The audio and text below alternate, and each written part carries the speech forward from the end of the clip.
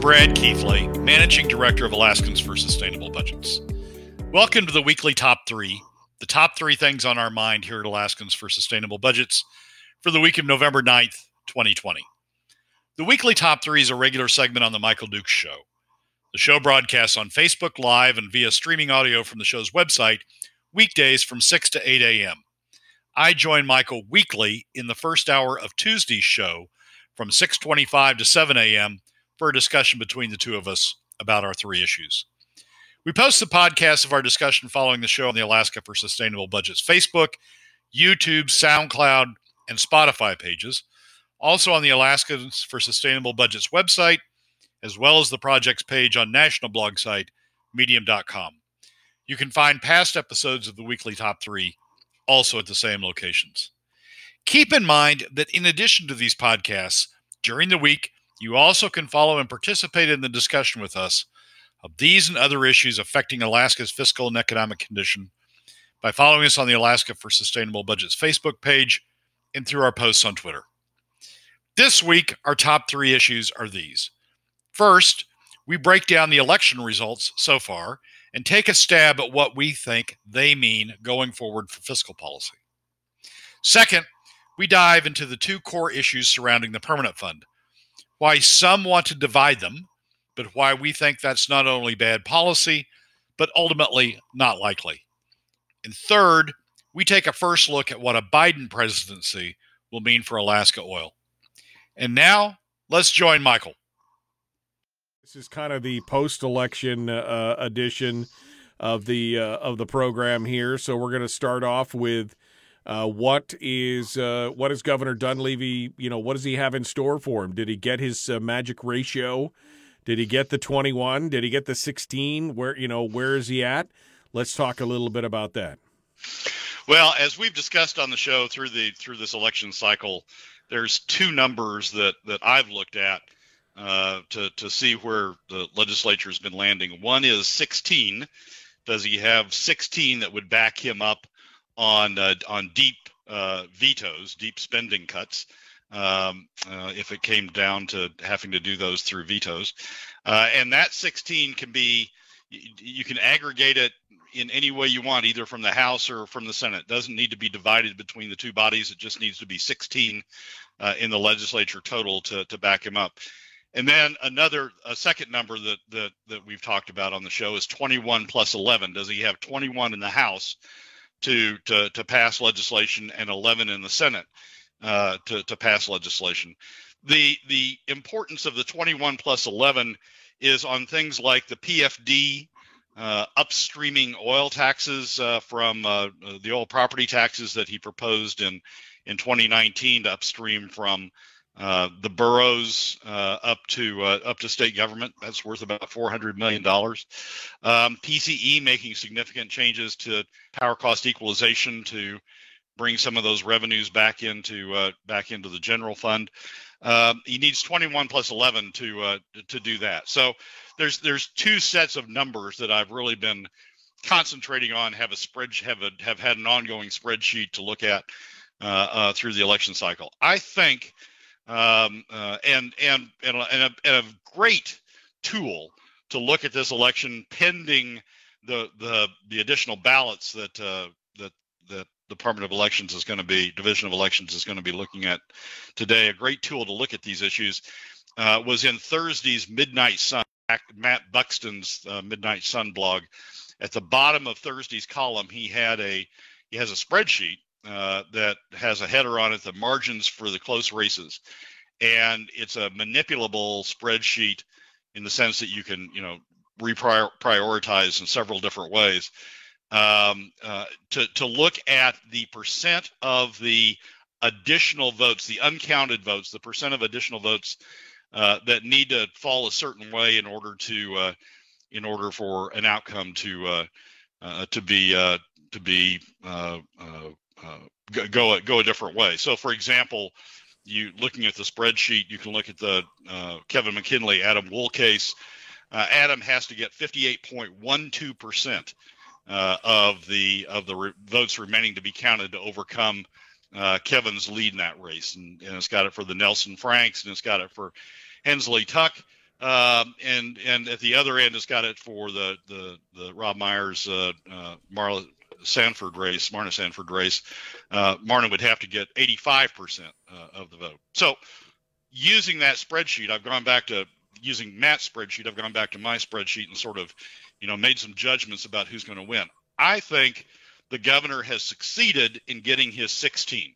Okay. I think the governor's going to have 16 in the legislature who are fairly rock-ribbed, spending cuts oriented, to back up fairly deep spending cuts. Now you're going to lose some at the margins depending upon where the spending cuts are, but on my spreadsheet I've got 20 in total who are fairly supportive of deep spending cuts, and so I think that's a good sign for the governor in terms of trying to be successful in setting up spending cuts.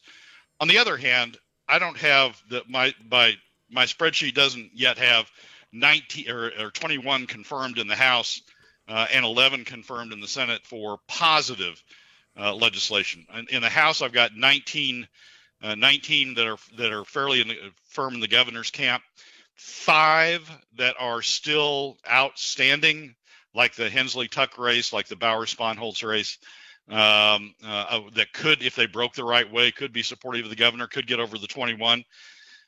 In the Senate, Senate's going to be very interesting. The Senate's going to be the really interesting body in this coming legislative cycle. I don't really have any uncalled races in the Senate. I've got 9 who are with the governor, 4 who are sort of ours, who are potential bipartisans, and 7 Democrats. So there's not 11 over in the Senate. And of course, you have to have both 21 in the House and 11 in the Senate. So good news is I think that the governor's got 16, and I think that's going to give him some negotiating leverage on other things. So, for example, he could go to legislators and say, I'm going to veto the spending in these certain areas, and I've got 16 to back me up, unless you come over to my side on the PFD, in which event I may not veto as deeply. I think he's got some trading bait that he's going to be able to use, but I think it's going to take that. It's not going to be clear that the governor can come in and say, this is my agenda, and it's going to pass. That he's got locked in 21 and 11 to pass. I think he's got enough leverage with this, with having 16 up to 20 to support the vetoes to be able to trade, but he's going to have to trade some. Well, let's dive into that for just a second to speculate. I mean, does he have the? And I don't want to besmirch the governor here because, again, I support him, but does he have the acumen to do that? Because, I mean, what we've seen thus far, especially last year, was a series of missteps, including opening up the call to a whole bunch of things, including reopening the thing, to caving on the whole Wasilla deal and everything else. Does he have the acumen to use that leverage in the way that you just described, in your estimation? Is that something that is even in his wheelhouse now, or is he just kind of treading water? No, I think he does. Between Ben and Ben Stevens, who's the chief of staff, and others that he has in the governor's office, I think he does have that acumen. I'm not sure the opening up in the call was a lack of acumen as much as it was sort of an intentional thing. But I think where it lacked in the last legislature is he didn't have a secure 16, and I don't think at the end of the day he could really he was comfortable to carry through on the threat of deep vetoes. There were too many in the Republican majority who were at the margin, who were ready to sort of cut and run on vetoes to really give him that leverage. And I think what it takes, what really is important is having that 16 and being able to say with certainty, I'm going to veto down to this point. We're going to be in the $3 billion range. I'm going to veto down to this point if we don't find a way to deal on the PFD and on other issues. I don't think he had that in the last legislature. I think it by my count, he does in this legislature. So now whether he carries through on that, I guess will be a test of the governor. But I think the votes. I think if you rely on what people said during the campaign, the positions they took during the campaign, sometimes it's not perfectly reliable. But if you rely on that, I think he's got the 16. So I think that puts him in a strong position. And on the acumen, I think they do have the acumen to be able to carry through on that. And I mean, I could spend a whole show just going into why I think, I'm worried about just some of the actions. I mean, if you think that he intentionally opened up the call to allow them to overturn some of his vetoes, I have deeper questions for you on that as to why that would make sense from his perspective. But we still need to get into some of these other things. So final thoughts here on the 21 and 11 and the 16. What do you think looking at these numbers? I mean, some of these numbers, like you said, the Marner-Sanford Rob Meyer race, I mean, it would have to be 85. It would have to be 85% swinging towards the Dems. In other races, it's as little as 51%. So, how many of these seats do you think are going to turn over? I think we've got 19 on the Republican side in the House, and I think we've got 9 solid on the Republican side, the core Republican side, in the Senate. I don't think the Senate changes much. I think the Senate's going to be, the way I've got it, is 9 core Republicans, 4 potential bipartisans, and 7 Democrats. So I think the Senate's going to be an issue. I don't think any of these final vote counts are going to make the Senate come out any differently, and you've got to have both houses to be able to really pull the 21 plus 11. So the Senate's going to be a problem. The House, I've got 19 core Republicans, 3 potential bipartisans, 13 Democrats, with 5 races up in the air. Those races could break, 3-2, 4-1 for the Republicans, and you could have a fairly solid Republican House. But I think the conversations and the focus of what we're going to be talking about a lot during this spring is going to be over in the Senate, because I don't think the Senate's going to be a core Republican Senate, regardless of the outcome of the remaining races. You say, I'm just curious, you think that the Senate won't change much? You think the Geiser-Wielechowski race is going to stay the same? I've actually got that flipped. Yeah. I think Wielechowski is certainly within enough range to flip that. And taking Matt's, basically my rule of thumb on Matt Buxton's chart was, if the incumbent was within 55%, then I think the incumbent's likely to win. If the incumbent's within 60%, I put that in the question mark. If the incumbent was down more than 60%, then I went with the person who was ahead in that race. Wielechowski, what is that, like 51 or 52%? Yeah, 51%. Yeah, he's only got like 120 votes or something between the two of them. So yeah, so I think that flips. But on the other hand, I mean, I don't think Marna gets 83% or whatever that number is, 80+%. And I think Rob's in great position. The Holland race, I don't think the Democrat gets enough votes to overcome Holland's lead. So yeah. Well, it'll be interesting to watch. I am watching the McKinley-Wool race for sure, and I am watching the Grier-Hopkins and Kerber race as well. I think those are going to be close, and the Hensley-Tuck race. But there are a few, I think you're right, that'll probably flip. The Sponholz race is close. Bauer-Sponholz, it's at 55%. And, of course, the Lynette Largent and the Matt Clayman race is just, I mean, it's 77 votes. There's not much in between them. So let's just keep our fingers crossed that some of these districts break with what the state tradition is, which has been 57 to 60% Democratic on the early votes in the primary. Let's hope that these districts fall a little bit differently. I don't think that Dunleavy is in charge now, says Ravi.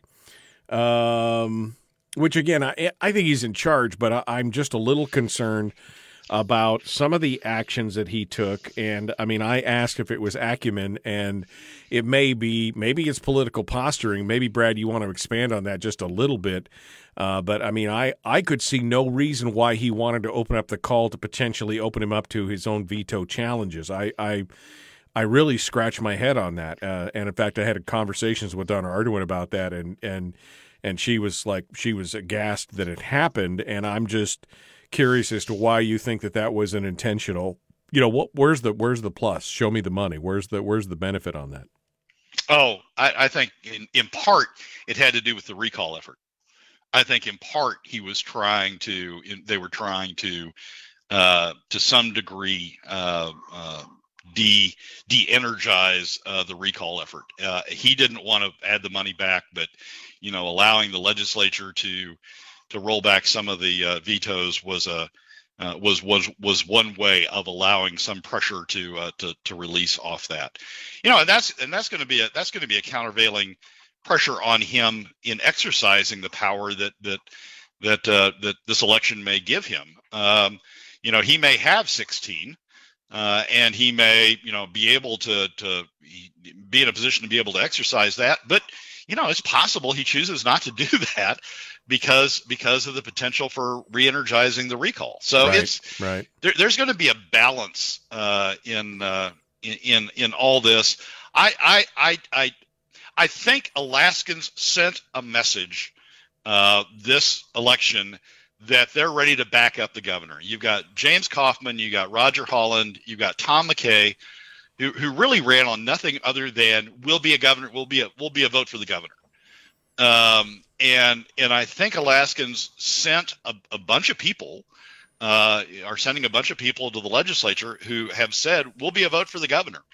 And I think I think they empowered him through this election cycle, through kicking out Giesel and Jennifer Johnston and Chuck Kopp and others. I think the Alaskans have voted to empower him to exercise those powers. Now, if he doesn't do it, we're going to have an interesting discussion in a couple of years in the governor's race. But I think they've given them the power to do it.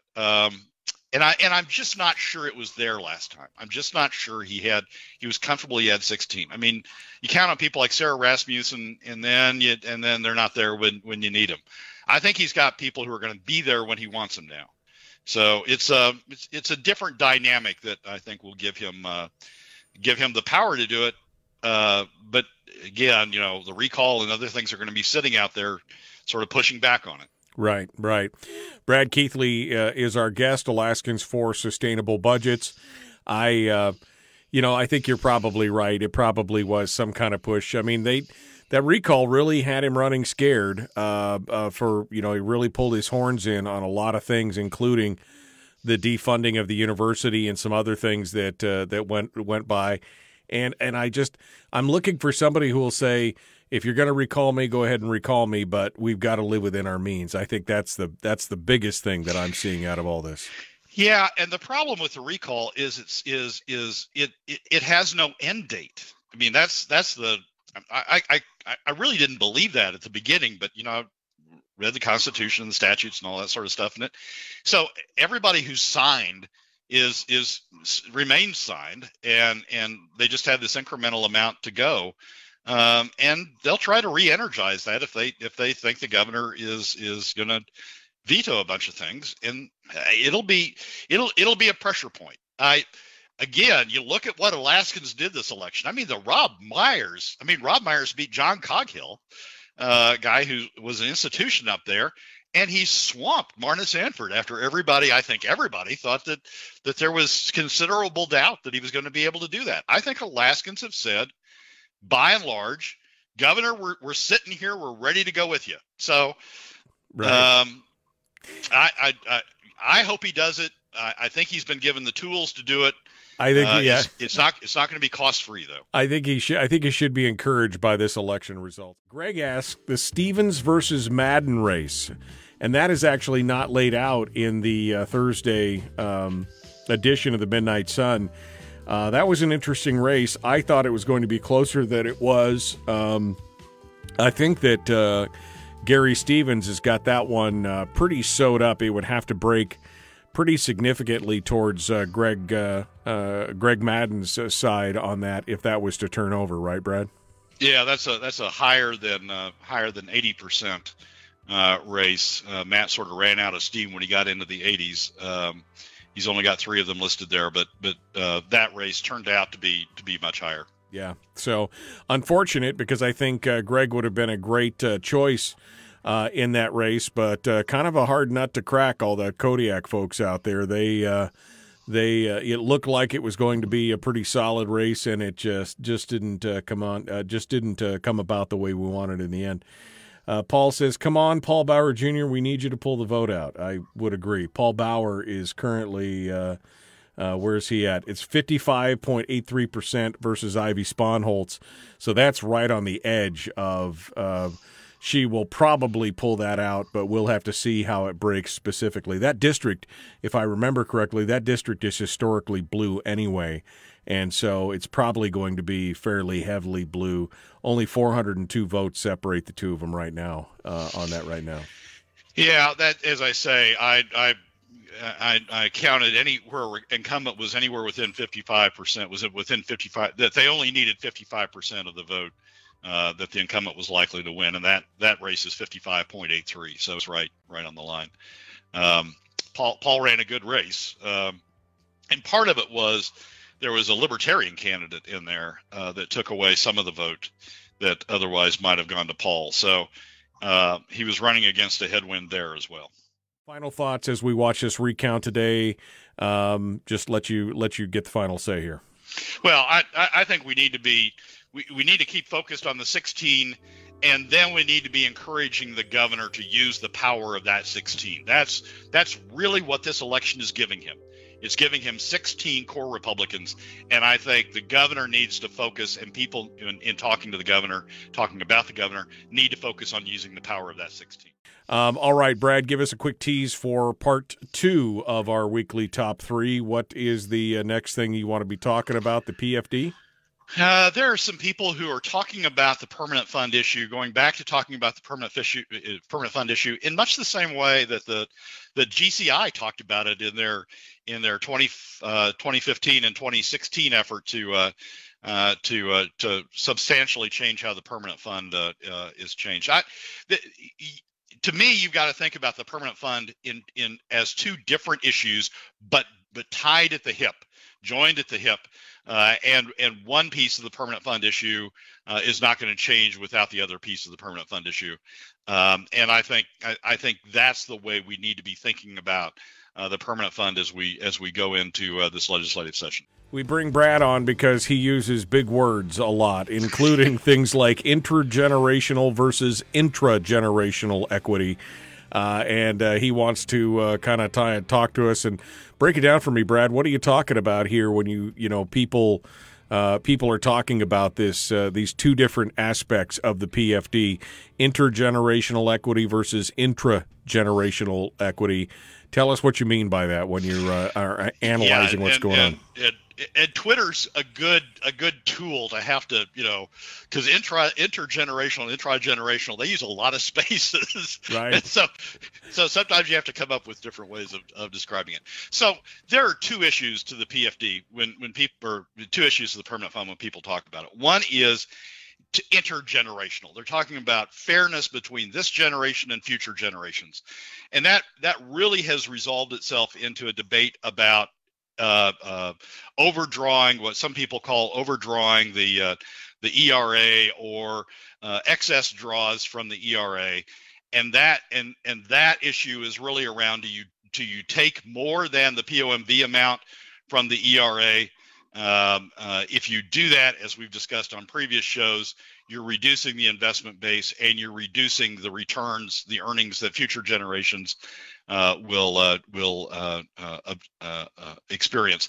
So it's intergenerational in the sense that it's a question of whether this generation's treating itself better than future generations, or whether you're treating future generations better than this generation. It's really a question about how you're affecting future generations. That's the intergenerational issue, and it's really showing up right now a lot. in the ERA debate about whether you have excess draws from the ERA.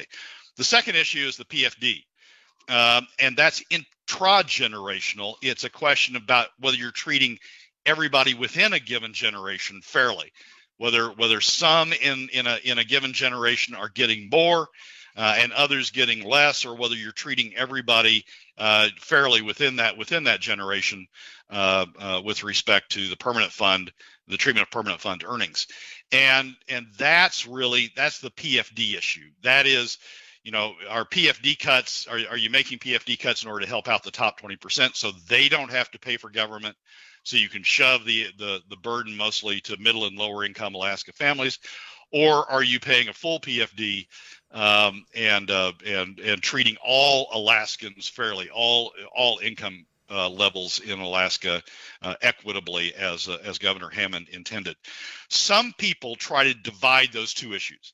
Some people say, well, let's not worry. And I got into this debate last week with somebody fairly hot and heavy. Some people say, well, let's not worry about the PFD. Let's put that on a shelf right now, and let's focus on the intergenerational issue. Let's focus on making sure that each generation takes its share, but no more than its share of the permanent fund earnings stream. And let's focus on making sure that the SB 26 draws, the POMB draws, are set in stone and can't be violated.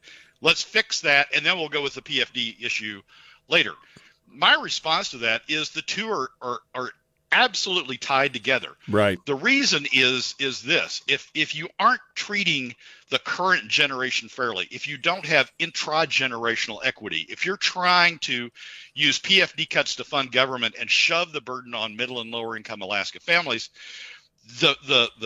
the knockback effect, the kickback effect, is people are going to say, well, we need to take more from the permanent fund earnings right now in order to make sure that everybody gets their share of the PFD. If you're not going to tax, if you're not going to cut spending, if you're not going to find some other way to deal with this other than PFD cuts, then we just need to take more of the permanent fund earnings to make sure that everybody gets their share. In other words, you can't solve the intergenerational issue until you solve the intra-generational issue. And we're going to see that. We saw that with the GCI effort in 2015 and 2016, where GCI said, let's lock in a share for every generation. Let's lock in SB 26. Let's lock in the POMV, and then we'll go worry about the PFD later.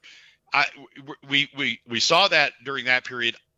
We're seeing that. I'm seeing that rise up again during this period. It's people saying we've got to preserve SB 26. We've got to preserve the POMB draw. Can't do anything else, but limit the earnings draw to that, and we'll deal with the PFD later. You can't. I just don't see how you resolve those two issues.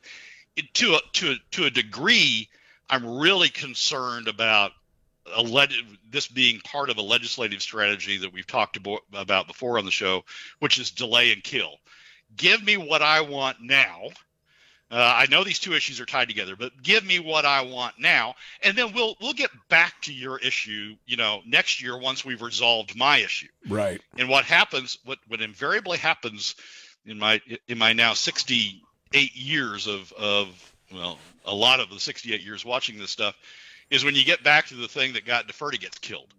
So I'm going to be resistant.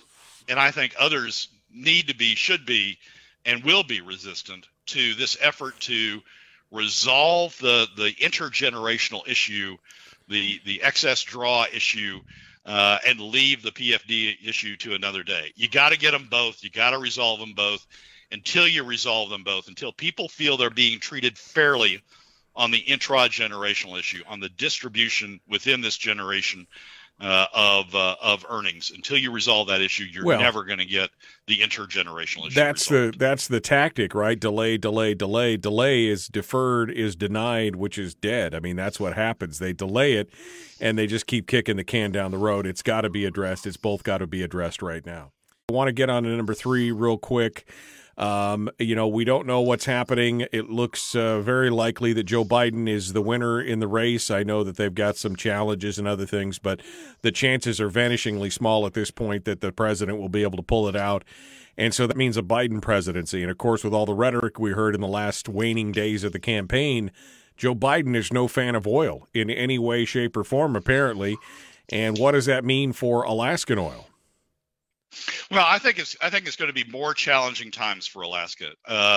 Conoco has done a fairly good job of sort of locking in Willow, their Willow development, their Greater Moose's Tooth development's fairly far along. They've done a fairly good job of getting Willow far along. I don't see an effort by a Biden administration to kill Willow, but there'll be an effort to constrain it. I think it's going to show up in things like Pica. Now, Pica is on state lands; it's not on federal lands. So you would think that Pica is going to be sort of immune to this, but there's all sorts of federal permits that you need to be able to do a project up on the North Slope, and I think the Biden administration is going to be very hesitant to do that. There's one issue that I think Alaskans need to start thinking about a lot that I think is a sales point of Alaska production.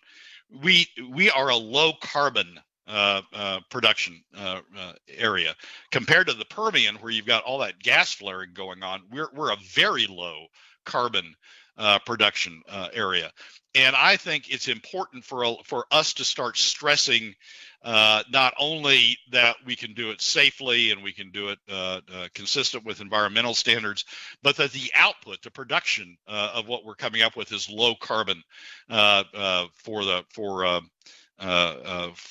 in content. And that's going to be, I think, going forward, a strong sales point. I think we're probably headed toward a carbon tax sometime in the next 4 years, and I think a carbon tax is going to be frankly helpful to Alaska, because it's going to penalize areas with high carbon content in their production cycle, like the Permian Basin, like a lot of these fracking areas. So I think there are advantages to Alaska. I think the Biden administration is going to put a lot of pressure on additional development in Alaska, but I think Alaska has sales points that we need to start stressing and we need to start focusing on, and if they need some improvement, improving them in order to demonstrate that even with this new era that we're going into, a low carbon era, that Alaska production is still very competitive in that regard as well. So we'll be watching this, of course, because we're, I think it's going to be at this point inevitable that we're going to see probably the Biden presidency is going to happen. I know people don't want to hear that, but I think statistically the numbers are there, and so we are going to be facing an uphill battle. But there are good opportunities here, so we'll continue to watch this, and hopefully we'll see it come out the other side. Carbon tax does nothing but give politicians money and degrade business. Goodbye, self-sustaining USA, says Paul. Which, I mean, in part is true, but at the same time, if it's there, it will give us an advantage versus if it wasn't there. I mean, in that regard, if the playing field is equal in that regard. Yeah, I think it, one way or another, we're going to get backed into a carbon tax. Europe has already started is starting down the road of a border tax based on carbon. There was a deal 2 weeks ago, an LNG deal, where there was going to be U.S. LNG sold into a fairly long-term contract sold into Europe, a French company. And the French government stepped in and said, and the LNG was going to be sourced out of the Permian, high carbon area. And the French government stepped in and said, no, thank you, and blocked the deal. And the deal has since fallen apart. I think we're going to see other parts of the world introduce carbon steps that is going to sort of back into the U.S. and in a backhanded way force us into a carbon sensitive environment, and the best way to do that. I mean, Exxon and everybody and all the oil companies agree the best way to do that is through a carbon tax. So I think we're going to be back into that, even if affirmatively we don't want to do it. I think the world is sort of going to force us into that. Brad Keithley, Alaskans for Sustainable Budgets. Let me go back over here to see if there's anything else. Biden didn't win. Could you just not cave like a cheap suit? I'm not saying that he, there's no official counts yet, Robbie. But again, statistically, if you look at it, and I know there's been a lot of assertions of voter fraud and everything else, but up until this point, there's no real proof. I'm not saying the president shouldn't exhaust every legal opportunity at his disposal. But I'm saying that if you look at it statistically, the likelihood is becoming smaller and smaller as each day goes by.